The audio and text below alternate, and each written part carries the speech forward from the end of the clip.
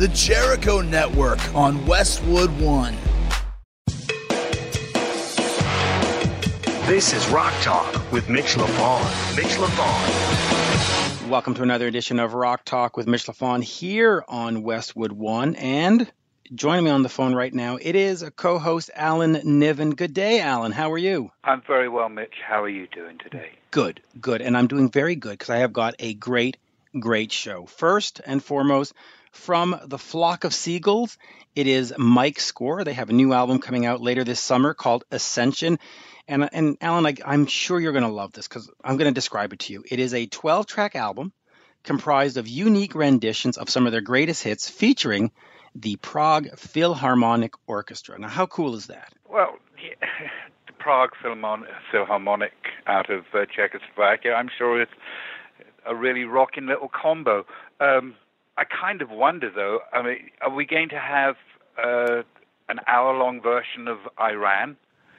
That's right, with thimbles and everything. It's going to be fantastic. Fantastic. Because Flock was one of those bands from the UK that benefited from the American record industry going into a recession and not wanting to spend money developing American acts and signing American acts. So they were importing Australian and UK acts that had already had success in the charts over there. And if I remember correctly, Flock came from Liverpool. I think they were. I think they had an association. Some people may know this guy, a guy called Bill Nelson, who was a very particular guitar player, kind of in the Robert Fripp mold. And forgive me, but I remember Iran. My God, I remember it. I remember a lot of those 80 songs, but I don't remember, anything much other than that. Well, there was Space Age Love Song, which we certainly can't forget, and there you go. Yeah, it was a great band at the time because when MTV and Friday Night Videos, which I think was on NBC or was it, or maybe it was on CBC up here in Canada, but when all those video shows started coming, some of the early ones of just April Wine and just what were so very visually prosaic or pedestrian. Then you had these bands that came out with the looks, and that whether it was the Motley Crues or the Flock of Seagulls, there was a certain something. And Mike Score, who I spoke to, is very clear that the image is what gave them a career, and there's nothing wrong with that. Oh, it was one of the most extraordinary haircuts that I've ever seen. It was a kind of sort of V delta hanging off the top of his forehead, and how he got it there, God alone knows. But, the English sometimes go spinning off in their images. Do you remember Zig Zig Sputnik, for example? Oh, I do. Yeah. They were the next big thing that lasted half an album. I know. I mean, God bless the Brits. Sometimes we totally lose it on the image thing. I mean, I think David Bowie took it about as far as you can in every direction. And there were still people who wanted to go further than David went. Well, listen, I'm a fan of one of the greatest bands in terms of imagery, being Kiss. And so, it does sell records. I don't think I would have ever picked up, my brother's record collection and stared at a Foreigner album had it not been, So that's why I stared at Kiss, because of that makeup and stuff. Mike. Oh, yeah. Image is important, and aren't Flock coming over here as part of an 80s tour? And I think, talking of image... I gotta talk to you about this tour. It's spectacular, but go ahead. I heard a rumor that Terry Nunn of Berlin was going to be a part of that too. Yes, and so I'm going to ask you about it. So they are doing what they call the Lost 80s Live Tour, and you can actually go find out about it at Lost 80s, so LOST, then the number 80SLIVE, lost80slive.com. And depending on where you see the show, you're going to get Flock of Seagulls, you're going to get Wang Chung in pretty much every city, but then depending on the other cities, you may get Men Without Hats, you may get Gene Loves Jezebel or Animotion or The Motels or Missing Persons, New Shoes, and then eventually Berlin. And of course, you were involved with Berlin. Now, set me chronologically. You were involved with Berlin, obviously, I must be, before Great White and before definitely before Guns N' Roses, right? Yes. Okay. After Motley Crue. Okay. And before the other two. And after Motley Crue, the people I was working for decided that they wanted to start a label. So we started a label called Enigma, and for the first 6 months, Enigma consisted of one person, and that was it. I did everything that needed to be done. And believe it or not, the first signing was Terry Nunn in Berlin. And I have to say that recent pictures I've seen of Terry that is a lady who has aged amazingly. She looks as fabulous today as she did back then. Well, I don't think she aged at all, quite frankly. I've seen the pictures with the press releases, and she looks as if she was 35 years old. I mean, yeah. she really does, and what an absolute great voice that she has. You know, she's now she wasn't actually going to be in Berlin for long when you got involved. She had, correct me if I'm wrong here, but she was going to walk away and become a famous whatever soap opera actress or whatever actress, and then somebody tapped her on the shoulder and said, "Oh, excuse me, darling, you've got a record deal. Stick around." Well, she had quit the band before I was even given the demo tape, and the manager neglected Perry Watts Russell, who went on to a stellar career as an A&R man at Capitol. Quietly neglected to tell me that she had quit the band, and when I called, he left me 3 cassettes to listen to over a weekend. And I actually thought, wow, one of these is really worth looking at, especially for a tiny little label. And when I contacted him and said, oh, you know, I think I would like to sign your band, Berlin. And apparently that caused panic at the other end because Terry had already left the band and they had to persuade her to come back and finish up a record, and we put it out. But it worked. It did. And what's the song? Take My Breath Away, that ended up on the Top Gun soundtrack, is one of the marking singles of that era. I mean, when you think back to that era, that's one of the biggies. Yep. The Lost 80s Live tour, by the way, in some cities will also get Tommy Two-Tone, Dramarama, Cutting Crew, and Tony Hadley of Spandau Ballet. Spandau Ballet. Yeah, but I mean, you say Bowie instead of Bowie, so I mean, how am I supposed to know? Well, you know, we Brits have our own way of saying things. Yeah, that's right. And so stick around for my interview with Mike Score, but I've also got Kofi Baker of, he's doing his Music of Cream, the 50th anniversary. So he's paying tribute to what his dad and, of course, Jack Bruce and Eric Clapton did.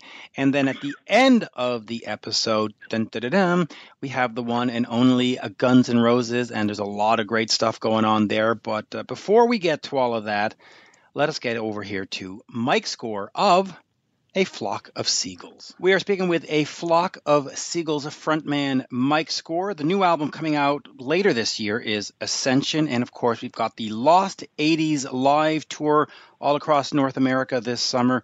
Mike, an absolute pleasure to speak with you. It's been about 10 or 15 years since we last did an interview. 10, 15 years, you know, to close friends. Yeah, of course, right? Keep it tight. Luckily, we've kept in touch by email, but I believe at the time, I think the big thing at the time when we last spoke was the bands reunited. So that must have been 2004, 2005. So it's been way too long. Yeah. It doesn't seem that long ago, but yeah, it must have been 2005 or something like that. Something like that. So let's talk about this new recording, because you've got the Prague Philharmonic Orchestra. It is described in the press release as unique rendition of some of your greatest hits, and of course, more importantly, it's got Ali, Frank, and Paul. Not the original lineup, but certainly the classic lineup of the band. So talk to me about getting this project together. When is it going to be released? Just give me all the details. Well, I think it's going to be released at the end of June. I think that's what it's slated for. That was the last I heard. It was definitely a different kind of project because of the orchestral side of it, and I was asked if I would be interested in doing basically the best of with an orchestra involved in it. And I thought, yeah, what a great idea, and then the next idea that came along was, can we use the original band that basically recorded those songs?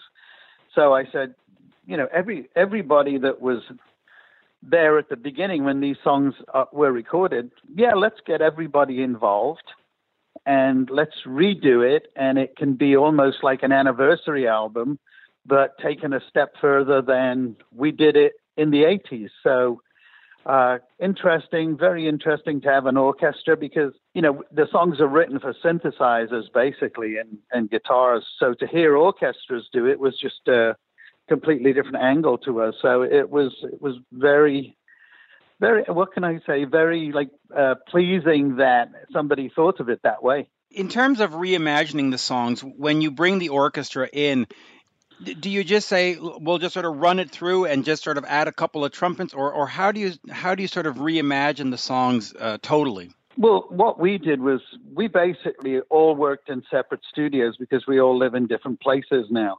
So we went in and we recreated the songs as they were in the 80s. And then an arranger came along and listened to what we'd done and basically rearranged the orchestra to go in with the original songs. He added some nice intros, some slightly different melodies, some, lush strings and stuff like that. And basically it all started to come together. It was very strange doing everything in different studios, whereas, we'd never done anything like that before. We never even actually met up or talked. We just went in and did our parts. And then it was put together like a jigsaw for the orchestra to work on. I'm actually very excited about this album. I think it's going to be great. Now, of course, you do have the guys back. You have your brother back, Ali, and of course, Frank and Paul. What was it like for them to come back? And what was it like for you? Because you've been using other musicians in the band. What was it like to have the original guys? Is there a certain chemistry with you four that is undeniable? I think there is. It's kind of weird that when we did get together only about 3 or 4 weeks ago now, we still had the same humor and we still had the same kind of magic, that happened 30 odd years ago. And it all just comes from a mixture of characters, of course, like any good band has like somebody who wants this, somebody who wants that, and you mix it all together and it all comes out good. I think it was great for what it was, but when we did the reunion 15 years ago, the same chemistry that made it broke it, if you know what I mean. Right. And that becomes part of a problem with knowing somebody so well. And but this time we tried to gloss over any of the old stuff, and we just went ahead, made a video, did some extra recording and stuff like that. So, yeah, it's one of those band things that a mixture of four people creates a certain thing, and it always recreates itself. Now, of course, the last album that A Flock of Seagulls put out was in 1995, and you, of course, did Zebrida. Is that, if I'm pronouncing it right, Zebrida in 2000, Zebrada in 2014. Yeah. Does this motivate you to get either yourself back in the studio or A Flock of Seagulls to put out a new album in 2018 or 2019? And does it get sort of the creative juices flowing? Well, I mean, I'm always creating.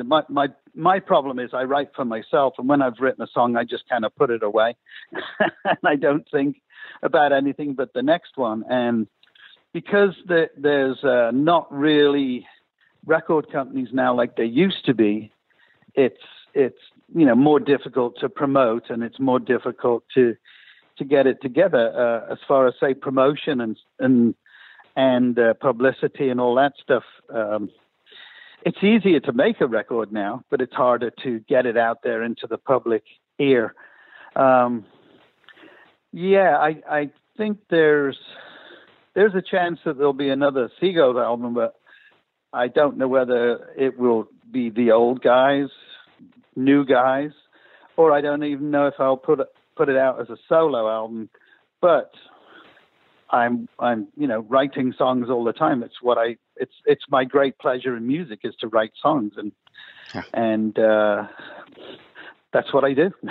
That's what you do. So let's look at the Lost 80s live tour. Now, it has sort of different iterations depending on what city you're going to see it in. In Montreal, we get Men Without Hats. Some people will get Boys Don't Cry, The Romantics, Book of Love, and other bands.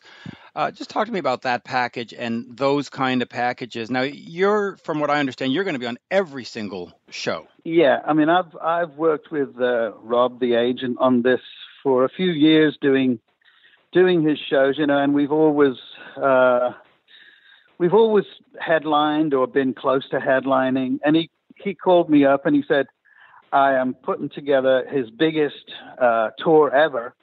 And he said, we've worked together so much, I want you guys to headline it completely, end to end. So I just said, that's great, because, I actually prefer to know that I'm doing the whole tour.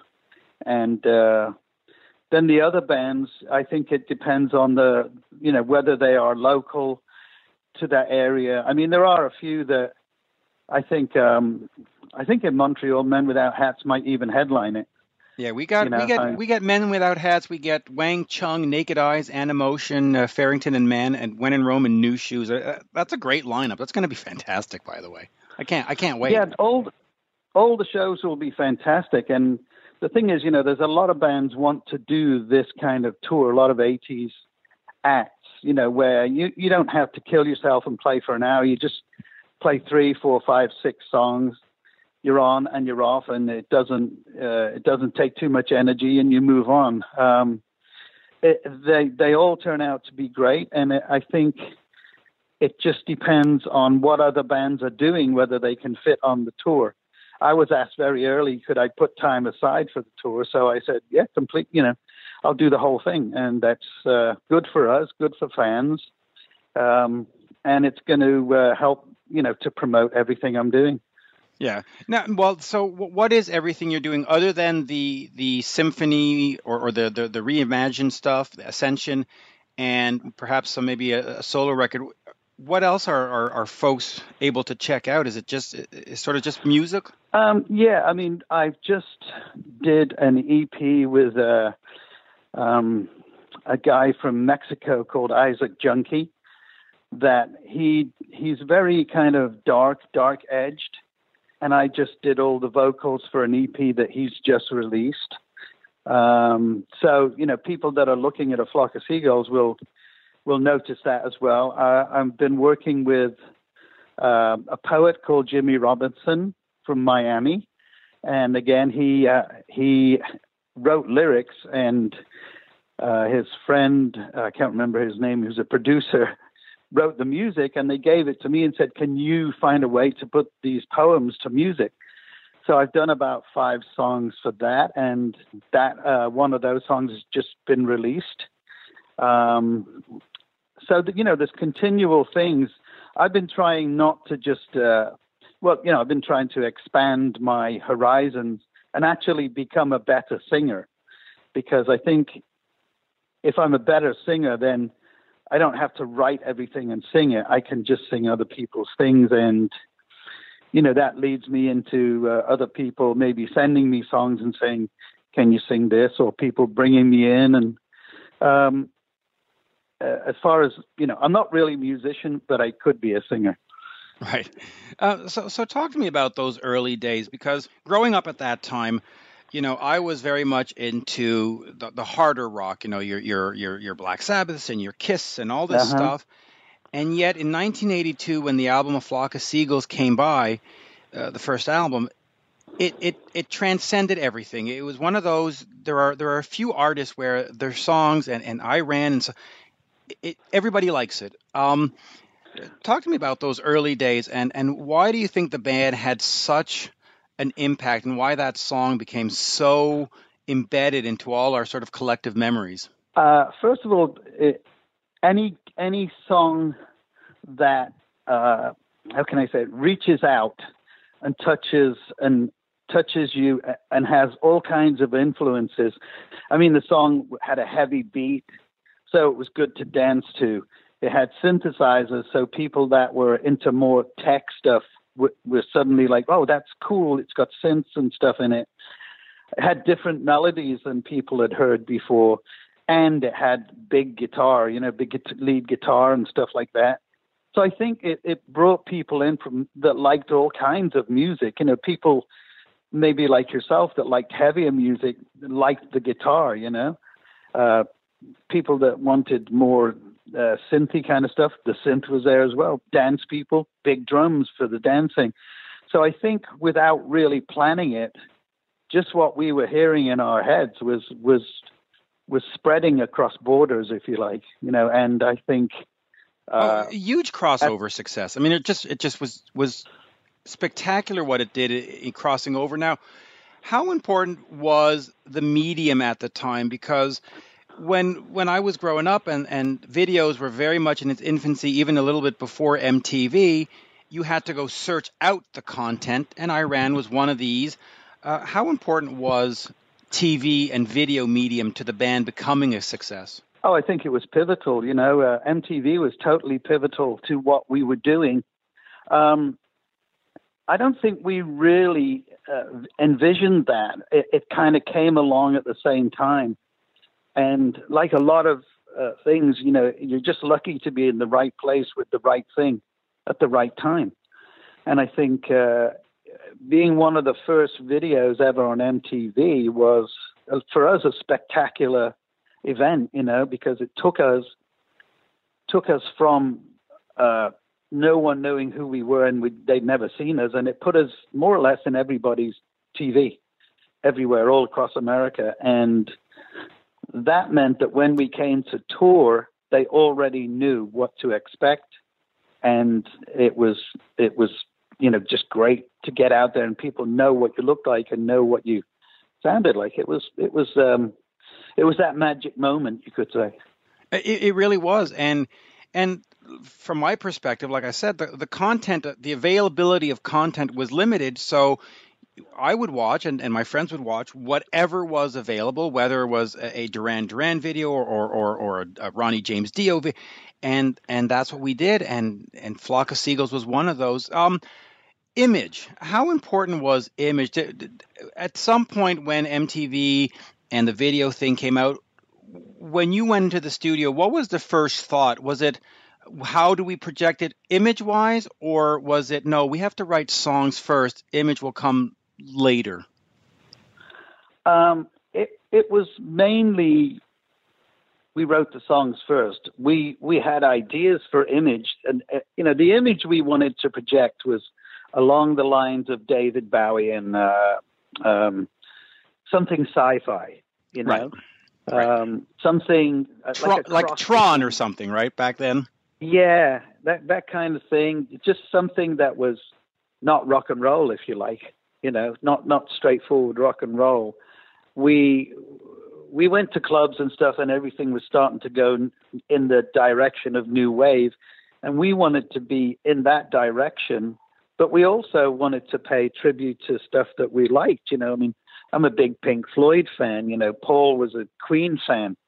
So we wanted to look modern and yet retain some of the influences of old stuff. I think that was quite a shock to America because it was going on in England, but not in America. And I think when it finally tipped onto MTV, a lot of kids in America, I think they went, this is more like where I want to be. I don't want to be classed as a heavy metal kid. I want my own thing. And I think that the new wave and the end of the punk era gave them a new way of dressing and a new way of listening to music. And it was their thing, not their parents. Yeah, no, it's just, I'm just looking back, and it really was amazing because when you looked at the bands of the 70s, you had to go to the arena to understand what Queen was. You had to go to the arena to understand what Led Zeppelin was. And when it came to A Flock of Seagulls and to Madonna and to Duran Duran and to Romantics, all you had to do was click the button on the TV, and it changed. Yeah, it really changed how you consumed music. Moving on from there, though, I Ran, of course, the big hit. Was that a bit of an albatross for you and the record company, where they would come up and say, on the second album and on the third album, we don't hear another I Ran, go back and write again? Or did they take that success and say, hey, just give us what you got? Give us Wishing If I Had a Photograph of You, give us Space Age Love Song. How did the initial success sort of set sail or set the course for the band after that? Well, I think that I Ran, opened all the doors, so people were willing to listen. But, you don't need another I Ran when you've got Wishing coming up behind it, because to me, Wishing was a much better song, a much more personal song, if you like. And I think that tipped us into another audience as well, because I think people that liked I Ran still liked Wishing, but Wishing took us again further into being a synth band, I remember a friend calling me up. I was in New York when Wishing was released, and they said, this is like, how did you do that? Because it's just like, I've never heard anything like it before, and really it's just, when you're in a band, magic happens. If it's right, the magic happens. And that's, with us, we'd start off with a simple idea and we'd work on it. And all of a sudden, the song would overtake us and write itself. So I think if the mood is right and the people are right, then you get great songs. And having I Ran been a hit gave us confidence to move on to stuff like Wishing. And the record company would just like, hey, you guys wrote I Ran, you guys have written Wishing, so I'm pretty sure you guys know what you're on about. And the record company, their job is to put it out there and sell it. Our job is to make it.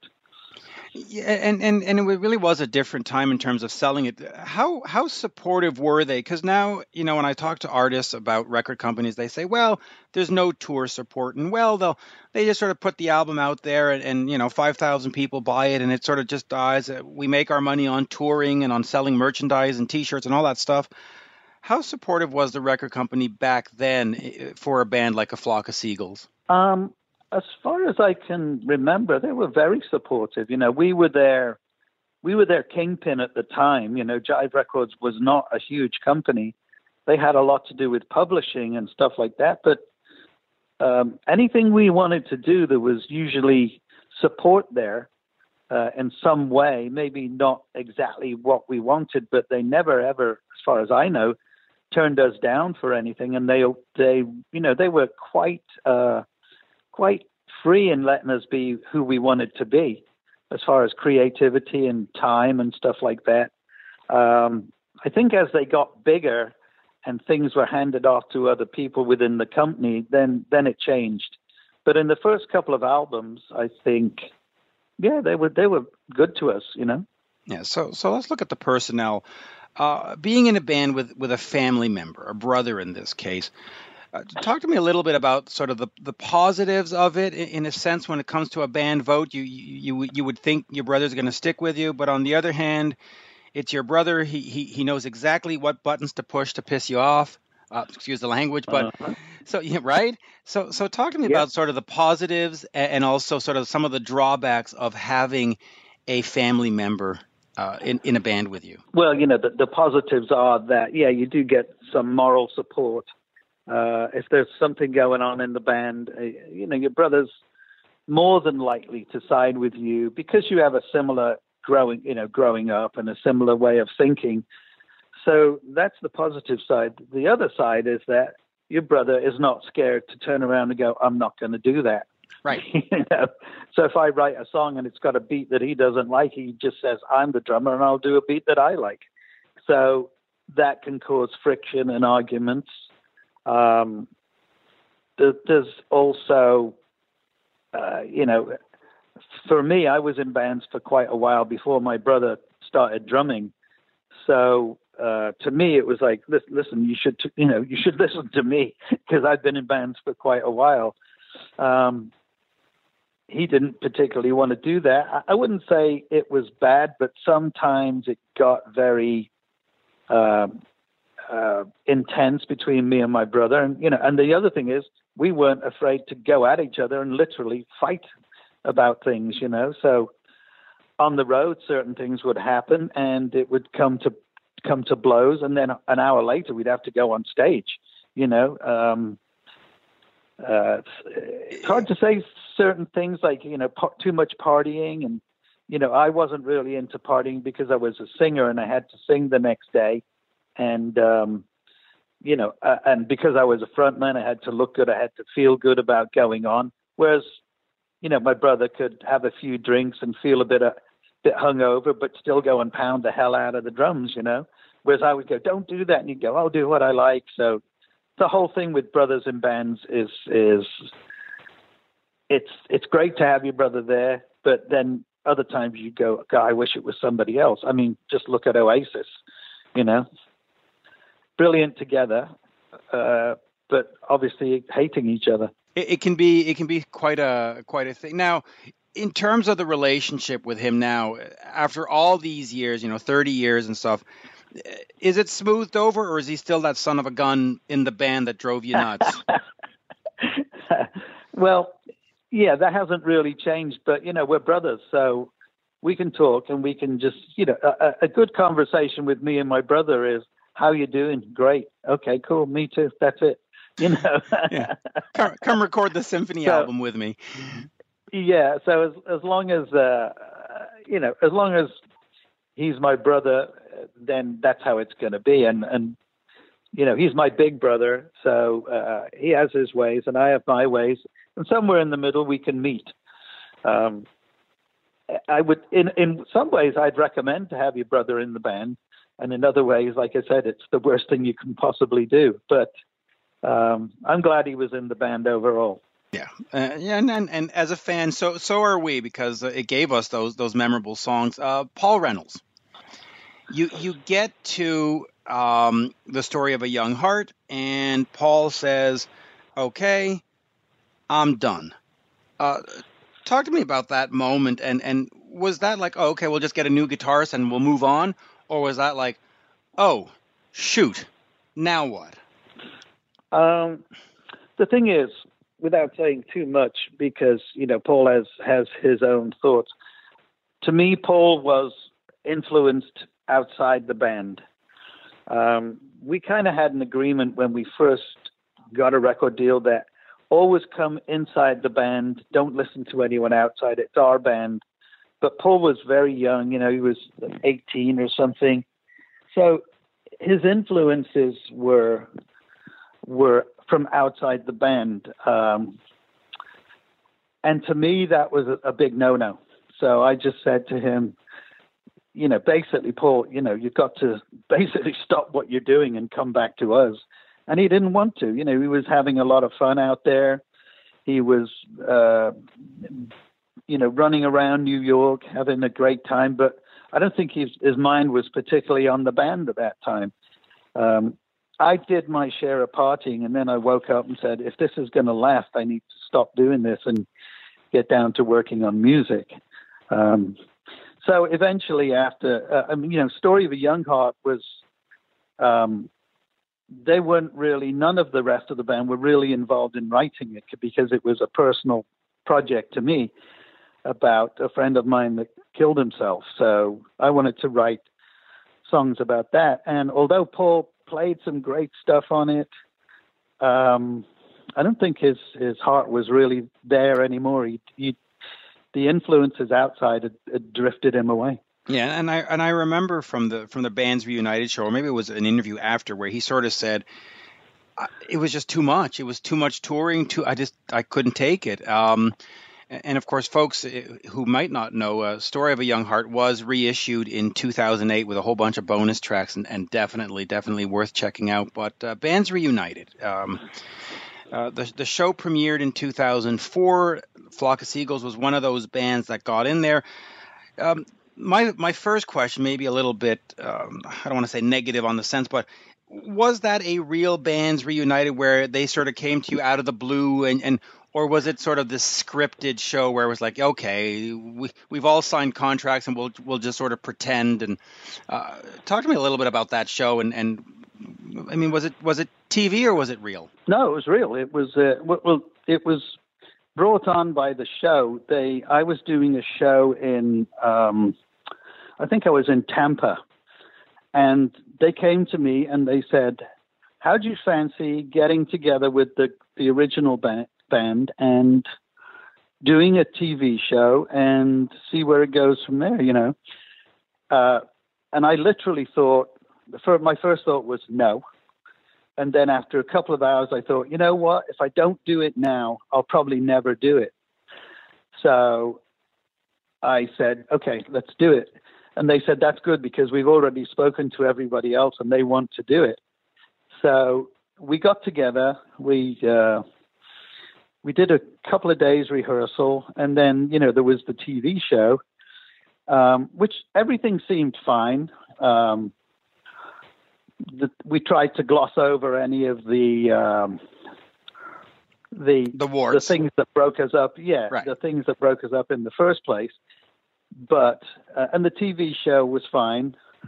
And then we set up a bit of a tour, which we played about 6 shows.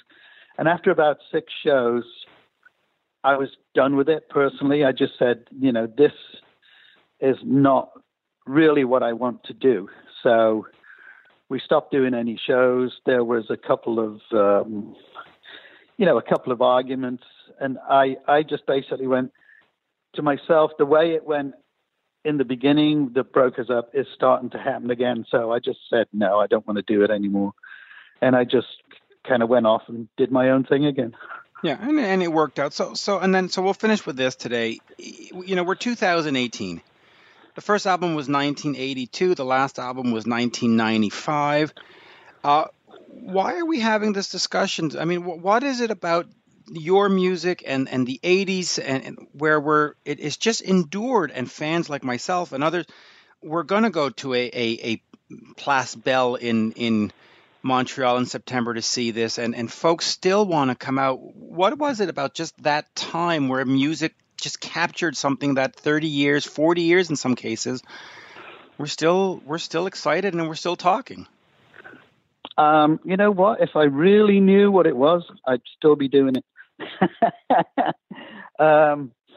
I think with the image of the band and the time that it happened and the way it happened, it created something that probably could never happen again. So people that grew up in that era, they're going to see what excited them in the first place about the band, or about the 80s even. And I think, I don't really like to say this, but I think music now is so dire that people are looking backwards and saying, wow, that must have been an incredible time, and I'm going to go to that. I think in the end, a lot of people finally listened to the songs and they went, you know what, this is good stuff. And I think there was a time in the 80s, it seemed for us that people went, they're not a band, they're an image. And now finally they're getting to the point with the music when they're going, they're actually a band, and they're a good band, and they wrote great songs, and the image covered that up. It really did. And I would very much agree with you, because I look at the 90s music, and you look at the sort of heritage acts that are out there from the 80s, and they're always selling a good time and a party, for the lack of a better word. But there aren't really that many 90s packages out there, because a lot of that music was all about life is tough and I'm not feeling good about my... And who wants to go through that, right? I mean, it really was sort of dark and lugubrious and blah. But then you look back... live through that once was enough. Right. But to live through the 80s is like, yeah, I remember going out in the 80s and dressing up colorful, do my hair wild, and setting myself free. But in the 90s, it was more like, I've got a black coat and a black hair, and it's, and I'm not too excited about anything. And I think these days music has gone even deeper into the rift with, it all sounds the same. I'm not saying everything's bad, but a lot of it is so rubber stamped, if you know what I mean. Yep, this sounds like that, this sounds like that. And that's how the music industry has gone. Yeah, and I think they should set bands free again and let them do what they want. And I think also back in the 80s, there was an explosion of different genres. You went from new romantics to new wave to heavy metal to hair metal to there was just all kinds of different stuff. And now we're sort of just, well, there's rap and there's there's this, and it's just like, well, where what differentiates you? Why am I going to be excited about this guy when that guy did it 2 days ago? And yeah. Anyway, yeah. It's all copycat now. It really is. Mike, a great pleasure. It's been way too long since we've done this. Of course, the new album, Ascension, now, from what you're saying, it'll be out at the end of June. So that's... Of June, I think, yeah. And if not, I'll certainly tell the listeners to keep an eye out for it. And that Lost 80s live show, I am going to be there in Montreal, the Place Belle in Laval, and I encourage you to head over to the website and check that out and check out the tours coming to you, and it's going to be great. It's just going to be a night of pure magic. And thank you for bringing and everybody should do their hair like a flock of seagulls. Well, since I've got none, that's going to be real difficult. like the rest of the crowd. I've got none either now, so it doesn't matter. I'll come backstage and say hello, and we'll put some wigs on for the night and just pretend that we're 16 again. Mike, sounds good to me. Great pleasure. Thank you so much. All right, thank you. Bye-bye. Cheers now. Bye-bye. You're listening to Rock Talk with Mitch LaFon. Rock Talk. Big thank you to Mike Score of The Flock of Seagulls. That show, of course, is coming to my part of the world on September 28th, which happens to be my mom's birthday, and I will be at Place Belle in Laval, Quebec, because that is a show I have to see. When you put Flock of Seagulls with Wang Chung on the same bill and Men Without Hats, I just have to be there. Right, Alan? You would have to be there, too, if you lived in Montreal. Maybe. Depending on what's on TV. But let us move over to our next guest. It is Kofi Baker, the son of Ginger Baker. It's my second interview with him in the last, I guess, 8 months or so. So the first interview had all the dirty details about, but on this one we talk in particular about the music of Cream, the 50th anniversary world tour featuring, of course, Kofi Baker, Ginger's son, Malcolm Bruce, which is Jack's son, and Will Johns, who is Eric Clapton's nephew. And if you look at the posters, a little asterisk, and it says, by marriage. So there you go. That is going to be fun, right? By marriage. On yes. Whose side? That's an interesting qualification. With this, the only qualification that I would like to address is, guys, go out there and do that music proud. Because, my God, Cream were huge in their impact. They were only around for something like a year and a half, but they blew the walls down in terms of arrangement, in terms of just getting out there and flying, sonic surfing. Just huge band. I love that band. So in fact, talk to me about that love. I mean, is that sort of where you cut your teeth? I mean, the Beatles were very cute, and Elvis, of course, had the little, the rock and roll thing and the hips and so on and so forth. But Cream was sort of the musicians band, right? Absolutely. I mean, Oldham had set up the Rolling Stones to be the anti-Beatles, the boys that your mother didn't want your girls to date. But Cream were, and of course there was an arrogance in the name because they saw themselves as that, were the musicians band, and they just created these incredible sonic waves of blues rock that were just absolutely astounding and blew open the way people approached writing songs in a big way. Just an amazing impact on rock and roll. Did you ever see them live? No, I never saw them live. I only got to see the film of them playing the Royal Albert Hall. And I actually sat down with my mother and watched that, and she got up and had a slightly different viewpoint about rock and roll after she'd seen it. She said, my God, these people can actually play. She was stunned to watch Ginger Baker just sitting, talking to an interviewer and playing his drums at the same time and playing different paradiddles and so on. And it blew her mind. But there's a lovely story about that. I mean, obviously from Cream, Eric left and wanted to form a band with Steve Winwood. And it's no secret that there was a volatile trio was Cream, and Ginger is a character in capital letters. And Eric basically wanted to get away from Ginger. He just couldn't deal with him anymore. So he goes down to Steve Winwood's house in the Cotswolds, and they start writing together. And Ginger gets wind of this, puts his drums in his car, drives out to Steve Winwood's house, walks in, sets up his drums, and says, "Right, boys, let's go." And, of course, neither of them had the balls to turn around and tell him to leave. And that's how Ginger walked into Blind Faith, which was being created to give Clapton a way of getting away from Ginger. So that story I just love. Did you, back about 5 or 6 years ago, they put out a documentary called Beware of Mr. Baker that sort of explores that volatile side and that kookiness, for the lack of a better word. Did you ever see that documentary? Oh, yes. That's an absolute must-watch for anybody who's into music at all, is do watch this documentary on Ginger. It's a riot.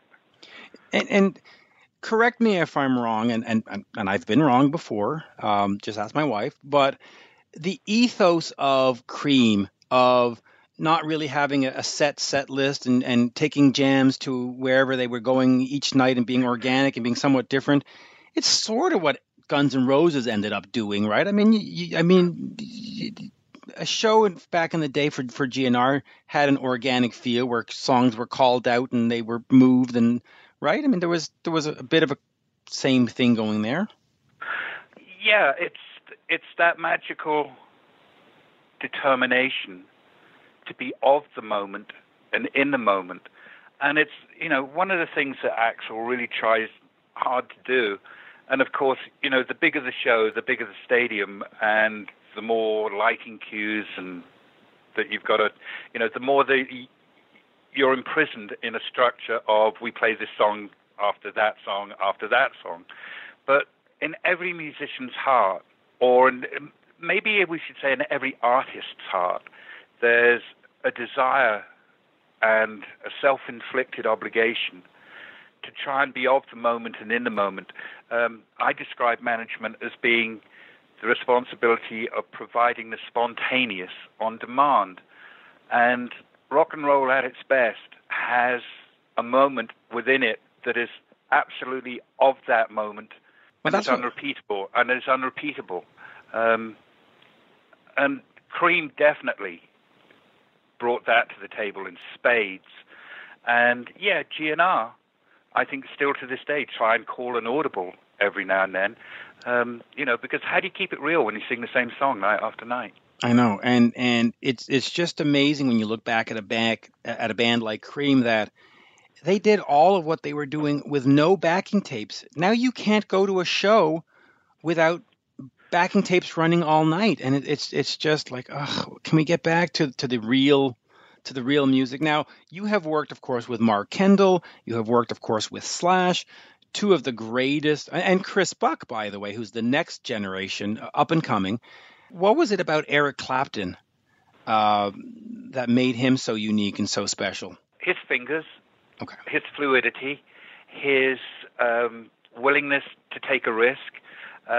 I call it sonic surfing, and the better you are, the more likely you are to get up on that wave and ride that wave all the way in.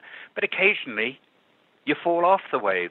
But that's part of the beauty of letting something flow through you and letting the energy of your music maybe to be informed by something more, something of the human spirit that just makes it unpredictable and beautiful and riveting. And Clapton had that ability to be riveting at times. Yeah, he really did. Now, And you know, you mentioned Curly, you mentioned Slash. I know for a fact that, especially with his own band, and in certain moments GNR, that's the point and the purpose of him being on the stage as far as he's concerned. He's looking for that moment of being unrepeatable and completely of that particular gig and that particular song and that particular moment. He doesn't want to play the same thing twice when he's stretching. And he likes to go on little journeys. And we've said this many times in the last 6 months. He's playing the best he has played, I think, in his career. Absolutely, without a doubt, unquestionably. I've known him since he was 19. He was a good and promising guitar player when he was 19, 20. Now he's got magic. Oh yeah, he really does. And we've said this for the last 2 years as well. Those Chinese Democracy songs with Slash playing sound like Guns N' Roses all of a sudden. It really is that simple. It was just missing the salt. The songs need a little bit of seasoning, and Slash is it. Well, yeah, you and I could spin off into a digression here because, the structures of the songs, all right, they sound like you think Guns N' Roses should sound, and that's obviously a reference back to the Appetite for Destruction and Lies bands. But without Izzy's sense of rhythm and without Izzy's concise, streetwise lyric and content, I think you're missing something. Well, I agree. And what we need to do is get Izzy on the show and have this discussion with him and have him explain how he put songs together. Wouldn't that be smart? I think that would be brilliant. I think it would be brilliant. I would say good luck. I'd say you've got a better chance of getting Izzy to do an interview if you're talking about mountain bikes.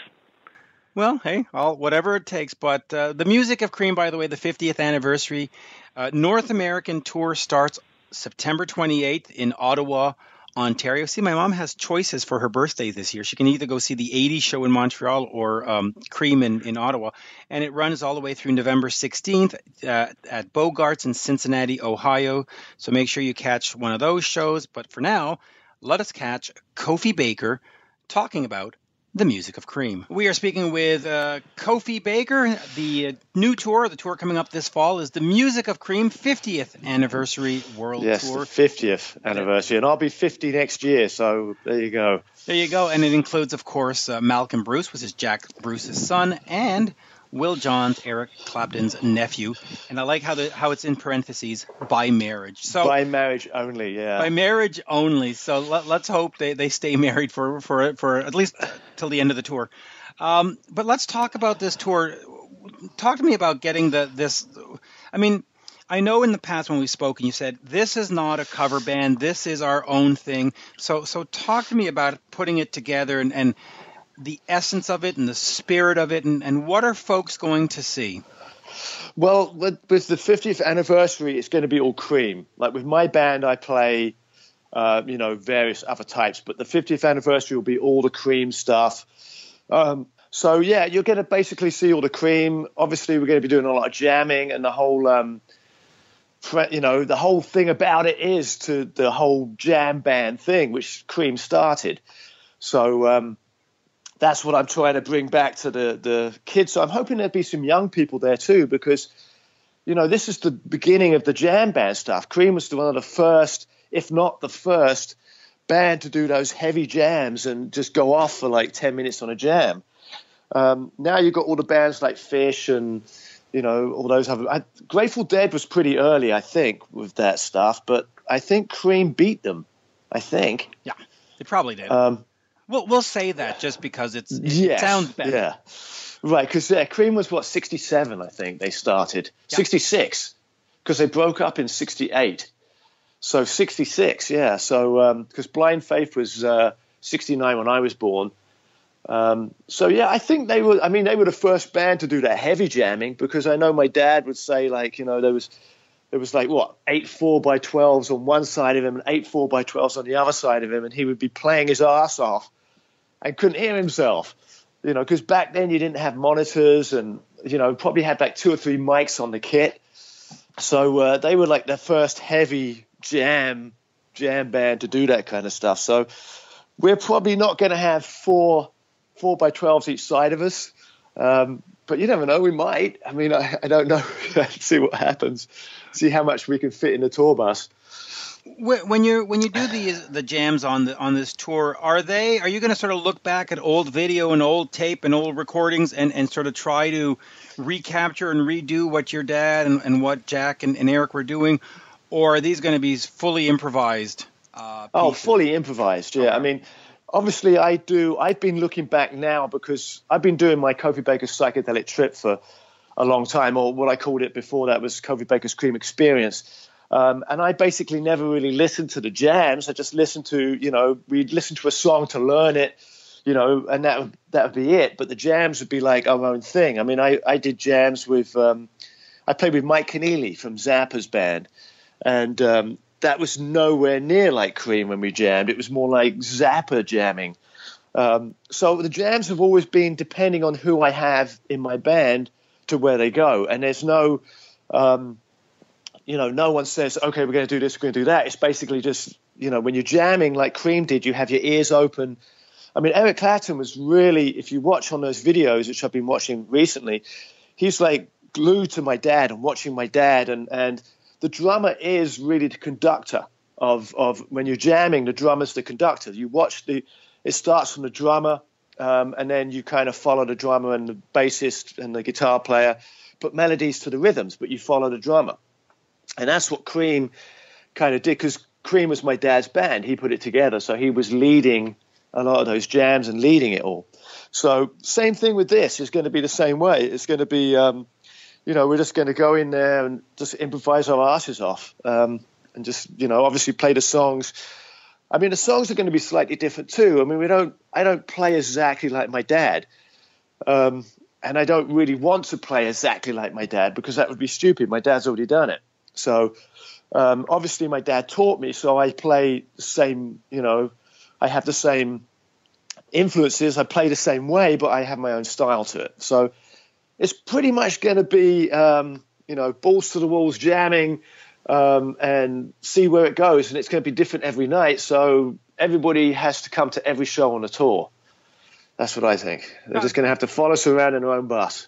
Yeah, that makes sense to me. Now, in terms of your playing style, how I don't want to say how do you compare it to your dad, but are you trying to sort of give it the same feel, or do you really have your own unique style that'll give these songs a fresh approach? Well, I definitely have my own feel, and definitely going to do. It's going to be a little bit different, but like I said, I'm listening to a lot of the Cream stuff now because I'm more of a complex drummer than my dad. You know, I grew up listening to more fusion and jazz, and I mean, my dad was a jazz player, but I was more into the fusion, you know, the Zappa and that kind of stuff. So, so I'm having to listen to it now and thinking, simplify myself a little bit to give it more of that authenticness of what it was about at the time. So I'm probably going to simplify myself a little bit to play it more like my dad. But again, I don't really play like my dad. So it's I mean, I do and I don't. It's half and half. So there's going to be, it's not going to be exactly like Cream. It's going to be a little bit more of our own touch to it. Malcolm does sound like Jack, but he definitely plays a little bit different, and Will learned from Eric Clapton at the beginning, but he's, you know, and he's more of a blues player. So it's probably going to be really close. I mean, we played Australia last year, but we had Glenn Hughes and Robin Ford with us. So there was a different influences in the thing. We haven't really had a chance for me, Will, and Malcolm to sit down and actually do a whole show by ourselves. So this will be interesting to see what happens. And obviously, since I live in America and Malcolm and Will live in England, we don't really get together. So it will be getting together a couple of weeks before the tour starts and putting it together then. So I'm not really sure how it's going to sound until we do it. It's going to be Oh, it's going pretty. to be it's going to be fresh yeah. cream, as they say. Right. Yeah. So talk to me about the band, though, because here we are. You know, the last album came out in '69, first album in '66. It's been over 50 years. Folks like Howard Stern still talk about the band and Disraeli Gears as being one of the greatest albums ever. What was it particularly about this band that has maintained the interest over these 4 albums and over 50 years? What is it specifically about the band that folks just can't get enough of? Well, I think it was the freshness of the whole idea. It was the beginning, like I said, it was the beginning of the jam band era. And that kind of, and good musicianship is you can't date it. You know, when you get good musicians, like my dad was one of the best drummers around at the time. Eric was one of the best guitar players, you know, and Jack was definitely one of the best bass players. I mean, there was other, you know, there was Hendrix around, but you know, you got 3 of the best musicians of the time getting together and basically jamming and just doing their stuff. And that's what I think is timeless about it. What's kept it, you know, going was, and the songs were great. Really, really good songs. I mean, they were kind of trying to be a bit more poppy because my dad came from jazz and Jack was really jazz. Eric was a real blues player. So they kind of, from what I understand from talking to my dad, when he was talking to me, was that they actually made a decision to be more commercial, to actually do a more commercially viable thing, but they wanted to still, you know, have their musicianship. So I think that merge of that commercial music and the musicianship was really unique, and no one's really done it since. I mean, people have done it a little bit. I mean, but no one's really taken that essence that they did was like completely just, you know, completely just improvise on the spot and then go back into a song that was like people could understand. But that was the great thing. It was, if you listen to the tunes, they're like jazz tunes. Like jazz tune had a head and everybody took a solo. I mean, you listen to like, you know, I'm So Glad or something. It's basically a head, a jam, and then back to the head. I mean, that's what it is. And that's what I love about it too, and that's what I think people, you know, still love, is the fact that it had that freshness of something that has never been done before, and no one's really touched on it since. So that's why I think it's really exciting, me, Malcolm, and Will getting together and doing this tour, because we're going to bring that whole thing back, and hopefully, you know, it will bring it back into the forefront of music, and you won't get these bloody pop bands that just play the same every night and have DAT tapes behind them. And I mean, and they do a whole dance, you know, show to make it interesting. To me, if you can close your eyes and it still be really fantastic, you know, that's the great thing, you know. You know, nowadays it seems like you have to have so much more visual stimulation because the music's so boring. I agree, though I'm disappointed that there'll be no dancers. I was going to audition, which is shameful. But once you do this tour, though, do you think that you, Malcolm and Will, might record or might, if not put out a studio album, at least put some kind of live compilation or DVD or something? Well, we're trying to do that now. We're trying to put a studio album together now. It's kind of taking a little bit of time because everybody's kind of doing their own thing. But we're trying to do that before the show, so there'll be an album out with, you know, a couple of, or 2 or 3 originals on it.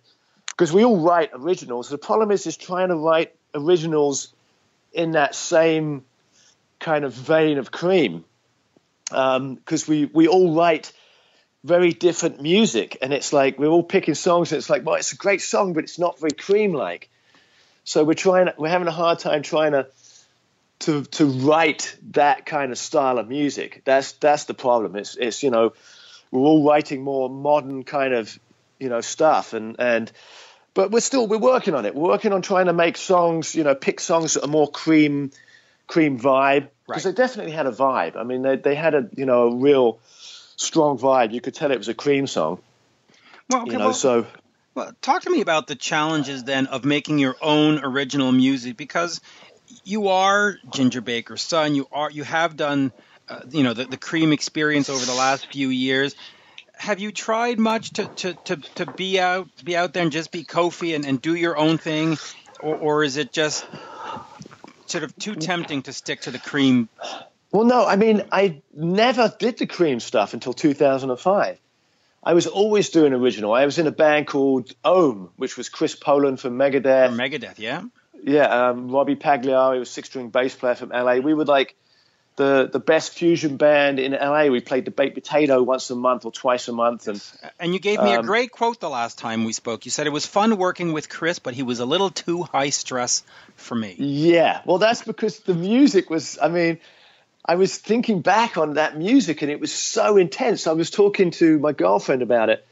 I met up with the drummer from the Red Hot Chili Peppers, Chad Smith. Right, great. And we were doing the 40th anniversary at the Baked Potato, and Vinnie Colaiuta was playing, and so there was some great musicians playing. And I was talking to Chad, and I was talking about we gotta play, and it's like this music's so complex. It's like I'm constantly have to think about everything I do. And he's like, you know what? If I have to think about it, I'm not having fun. You know, I like to play music where it's simple and I can relax. And I was thinking, you know what? I agree with that. I'm like, Chris is so high. We were all so highly strung because we were playing on our edge of our ability. The songs were written so we were basically as the best we could do. You know, we were right on the edge of our ability. So it was really stressful because we were like, all just like barely just falling off our instruments, you know. So it was like, I mean, it was kind of fun. I mean, people used to say they really loved it because it sounded like we were just on the edge of falling, you know, of collapsing. But it was, you know, you can't keep doing that when you get older. It gets really stressful. So I started doing the Cream stuff. So I've always done original stuff, you know. Jonas Hellborg, Mahavishnu Orchestra with Sean Lane. We did that album. Back in, what was that, 95 or something. So I was doing all this original music, and it was, you know, obviously it was fusion, so I didn't have a huge market. And it was okay, but, you know, the only thing was all the shows was all guys. Only guys come to fusion. You don't get any women coming to fusion gigs. Nope. Total sausage fest. Right. So, I mean, I started doing the Cream stuff, and I was like, wow, it's like not only is it really easy to play because all you have to do is, you know, get smashed out your head and have fun, that it's there's women showing up and they're dancing and everybody's dancing around and having a great time. And I was like, this is the way I want to go. So I haven't looked back. I've really just, you know, been doing the Cream stuff for the past, what is it now? It's 10, 15 years or something. 2005. Yeah, it's like nearly like 13 years or something I've been doing this. And I've just had a great time doing it. So I still write originals. I'm still doing my original thing, but, you know, I just love playing the Cream stuff so much that it's just so much fun to do. So I've been kind of doing that. But I'm going to get back into it. I'm writing an album with my cousin, actually, my dad's sister's kid's kid. He's like 25, 24 years old. And he's in London and he's really good. So we're doing an album together, original stuff. And he's kind of got that hippie kind of jam sound. So it's coming out really good. So I'm still doing the originals. I'm writing originals. I'm working on it. But I'm having such a blast playing this Cream stuff. And it's so much fun that it's kind of, you know, taken over my life a little bit, which is good because, you know, Will emailed Eric about this whole by marriage thing only. Because, you know, he had to get Eric's approval of, you know, using the nephew part on the promo. And Eric was like, yeah, it's fine, you use it, but just use it by marriage, you know, say by marriage only. And he wrote him a really nice email saying it's great that you're flying the flag of Cream because we can't do it anymore. And it's good to, you know, have you keep doing it. And it's kind of cool because it's kind of like it's a family. It's our family that we're doing. We're keeping the music of our family going. Me, Malcolm, obviously direct family from Jack and Ginger. So I think that's kind of I think it's expected of me, and I think I should do that. It's like it's like a son of, you know, when a father has an art or something, pottery or anything, and the son takes over and keeps that line going. That's how I'm looking at it now, is that I'm keeping what my dad created, which is a really cool thing, and and I want to keep it going as long as I can go. I don't have any kids, but as long as I can just fly the flag until I can't fly it anymore, at least, I'm going to keep what my dad started going as long as I can. So I think that's, to me, it's kind of like my calling in a way. It's like, it's kind of what I should be doing. I should just definitely keep that, keep that music strong and keep it out there. So I'm really happy with this tour because I think it's going to be a great tour, and we're going to get to blast this great music out there and have a good time doing it. Oh, I agree. Now, of course, Disraeli Gears is, to many, one of the greatest albums of all time. Do you ever see yourself doing a full album show where you play Disraeli Gears from top to bottom? Well, I mean, that could be done. I mean, maybe, next tour or something, we can probably talk about that. I think the main thing with Cream is that I don't think, when they got together in 2005, they were a lot more, formatted. They had a set list and all that kind of stuff. But when they were doing it back in the day, they had no set list. They just kind of called it out as they did it, and they didn't really. And so there wasn't really a set of how to do it. It's just they did it how they felt it. And that's what I think this first tour is going to be, that kind of thing. But later on, maybe we might do that kind of stuff. I think there's some tunes. I know I Feel Free is one that they never played live. There's some tunes they never played live because there was too many backing vocals and stuff. So it's going to be hard to try and, I don't know what tunes are on that album. I've forgotten. But, and there's some other tunes that my dad wrote, like, Press Rat's the one I do. Right. But the other one, Blue Condition, is a tune he wrote. And I haven't really worked that one out. I don't know what albums that one's on. It is on Disraeli Gears. Oh, it is? Okay. Yes, so I'd have to work out that song. You see?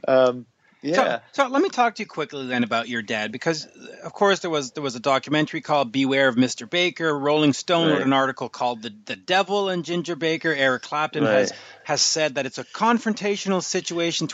And of course you've had your own strained relationship. Yeah. What is it about your dad that he just sort of, and correct me if I'm wrong, but he just can't get along with people? What's the problem? Well, I think, from what I can understand from my mum, she said he wasn't always like that. She said the combination of being a heroin addict and the fame made him just kind of like, and, obviously he was a huge heroin addict, and he was, then became so famous that people were like, oh, you're God and all this kind of stuff. And I think it just went to his head. I think he just lost reality, lost touch with reality. And that's what I think, because I grew up obviously when he was, past the height of his fame. So he'd been really famous, and so I kind of saw that whole thing. And my mum would be like, you can't act like, an egotistical rock star when you come home. You can do that on stage, but drop the act or drop it when you come home. And he couldn't, I don't think he could find that line between the two. It just merged together and it became him. So that's what I think it is. He's just so difficult to get along with. Right now he can't hear. So if I call him up, it's pointless. It's like shouting down the phone and he can't even hear what I'm saying anyway. So it's kind of really hard to have communicate with him. But he's just a weird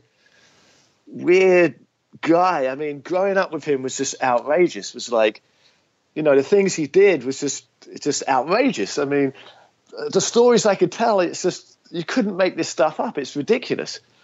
I don't know. Some of the stories you told me in the past were that he had blown all his money and you ended up living on the streets by the age of 14. Right, but not only that, just the things like blowing himself up, lighting fires, stufas, which is a heating system in Italy when we lived in Italy, and just like the whole, running out of gas and making me hold the paper funnel while he's pouring gas in it with a cigarette in his mouth. Things like that are just like, you just think back at these things and you think, my God, does he just not think about what's going on? I don't think he does. I think he just goes. I say that in the documentary. There's something he taught me very young, he said, he who hesitates is lost. Basically, if you go for something, go for it. Don't hesitate, just go for it. And I think that's his life. I think he just doesn't think about any consequences of what he's doing, just does it. There's no kind of, okay, if I do this, this is going to happen. It's just like, I'm just going to do it and then see what happens. As time moves on, though, do you want to reconcile with him and say, let's just... I'm trying right now. I'm going to still write him emails and say, Dad, come on, look, we're getting old. I don't know how long you have left. Let's try and get along. But I don't know. You see, he's got this wife that's kind of weird. From the emails I've seen, she wants the family out because, from what I understand, she's all about the money. She just wants to, him to die and take the money. So I think she's kind of, distancing, making us not talk to him. I'm not sure, but it just seems like that's what's going on. Because sometimes when I send emails, I know it's not him that's sending the email back. So I don't know if he's even getting my emails. But I'm trying. I'm still trying because it's, it would be great for me and my dad to, get along for a little bit, especially as he's going to be 79 in August. He's getting old. So, and he hasn't really looked after himself. So I don't know how long he's got left. He had that heart condition recently. He just got out of the hospital a week ago with something like a flu kind of thing or something. And when you get that kind of stuff when you get old, it's really hard to recover. Has he, by the way, ever commented on your drumming? Has he seen you or heard you and said, hey, that was good, or hey, you need to be better? Has he sort of been a coach or a mentor or even a critic? When I was really young, I went to see him in Italy when I was 14. And I played by feel. I didn't really learn my technique. I'd learned my rudiments, but I hadn't really studied, technique too much. And he said to me, you've got a great feel. You've got to get your technique together. You've got to practice all this stuff. And he wrote out all these pieces of paper and all this practice stuff that I took home to England. And I sat there for 8 hours a day working on it. And then I saw him like 6 years later and I was like, now look what I can do. And he was like, now you've got too much technique. You need to drop some technique and just play by feel again. And it's like, what the hell? I can't make this guy happy. So it's always been, he's always, kind of critiqued my playing. Like, no, you need to do this, and no, you need to do that, and hi-hat and 2 and a 4, and do this and play it like that. And then I'm like, so I've always kind of tried to make him happy. But now I'm kind of like, I just play, I like to put my hi-hat on the beat rather than off the beat because it's, I can play it both ways. I was working the other night. I was doing exercises and making sure that I can put my hi-hat up on the upbeat and the downbeat. But on the downbeat, it just has more. It's just more understandable to the audience because they can hear where the note is. Yes, the upbeat's got that swing, but more people are into rock than are into jazz. So downbeat seems to be more popular for people to know where the downbeat is. So he's always critiqued. He's always, told me about my playing, do this and do that, and I've listened to him a lot. Now I'm kind of, I kind of take what he's learnt me, but I kind of do it the way I want to do it and play it the way I want to play it. So now I don't really care what he says. He can say anything he wants. It's just like, I'm going to play it my way. I'm definitely keeping the Ginger Baker thing going because I'm definitely playing all of your riffs. I just want to play him with a little bit of my own, flair. Right. The students he's taught, when I was in Italy and he was teaching a kid, the kid had his kit set up exactly the same as my dad because my dad had said, look, this is how you set your kit up, how you play, you hold your sticks like this. And it was like, it's a copy of Ginger Baker. I don't want to be a copy of Ginger Baker. I want to be me. I'm already blood. I'm already, his son. So I'm obviously going to have that thing, but it's like, I need to keep up with the times and drumming has progressed a lot, since those days. The whole sound of drumming has progressed, has changed. Back then you didn't have 10 or even 8-inch toms. Now drummers, I have an 8 and a 10 on my kit. Even my dad has a 10-inch tom on his kit now. So drum sizes has changed. A lot of drums have got deeper. Bass drums back then were like 14 inches deep. I mean, a 16-inch deep was like, what the hell? That's like a huge kick drum. Now everything's 18-inch deep or 20-inch deep. So drums have evolved. So everything's kind of evolving. So it'd be stupid not to put that in with the old style of how he played and that stuff in there. Well, it's good to give it a contemporary edge as well. Now, of course, the Music of Cream 50th anniversary does start in Ottawa on September 28th. It runs all the way to November 16th in Cincinnati, Ohio at Bogarts. Just real quick, from your perspective, growing up in that environment and stuff, how do you sort of look at Eric Clapton both as a person and also as a musician? Because the argument of he's the greatest guitarist ever has come up. Right. How do you look at Eric in terms of his style and his playing? Well, again, the greatest guitar player in music, it's like in art. You can't really say the greatest. Art is very subjective. So it's really. I mean, I think he was one of the greatest guitar players of the time, for sure. I mean, he definitely, made people, he definitely took guitar and did something with it that people are still trying to copy today. So I would say, yeah, he was one of the greatest guitar players of the time. Same with my dad. I would say my dad was one of the greatest drummers of the time. But there's all kinds of other musicians out there, so it's hard to say, was he the greatest guitar, or is he the greatest guitar player? But he's certainly got something unique in what he does. I mean, and he had that perfect timing. I mean, his timing was immaculate. I mean, it was I watched some of those Cream stuff, and he was like just nailing it with my dad. And his timing, he definitely had the feel. I mean, musicians, you either have it or you don't. I think in terms of like the feel. You can learn to be a musician no matter if you have the feel or not. But some people just have that feel and that sense. Steve Marriott was one of those people that I worked with when I was a kid, and he was like, he had this presence and this feeling on stage that when you played with him, it kind of carried you along. It kind of like playing with a really good musician. It's like it becomes really easy. When you're playing with musicians that aren't that great, it's real struggle. You're really working to make it sound good, and you're really having to really work hard. And then you play with these musicians like Steve Marriott and some of the great players I've played with, Sean Lane and these great guitar players. I would argue Uli John Roth as well. I know the tour. Uli John Roth was the same way. When I played with him, he has this feel, and I was like sitting there on stage playing with him, and I was just almost laughing because it was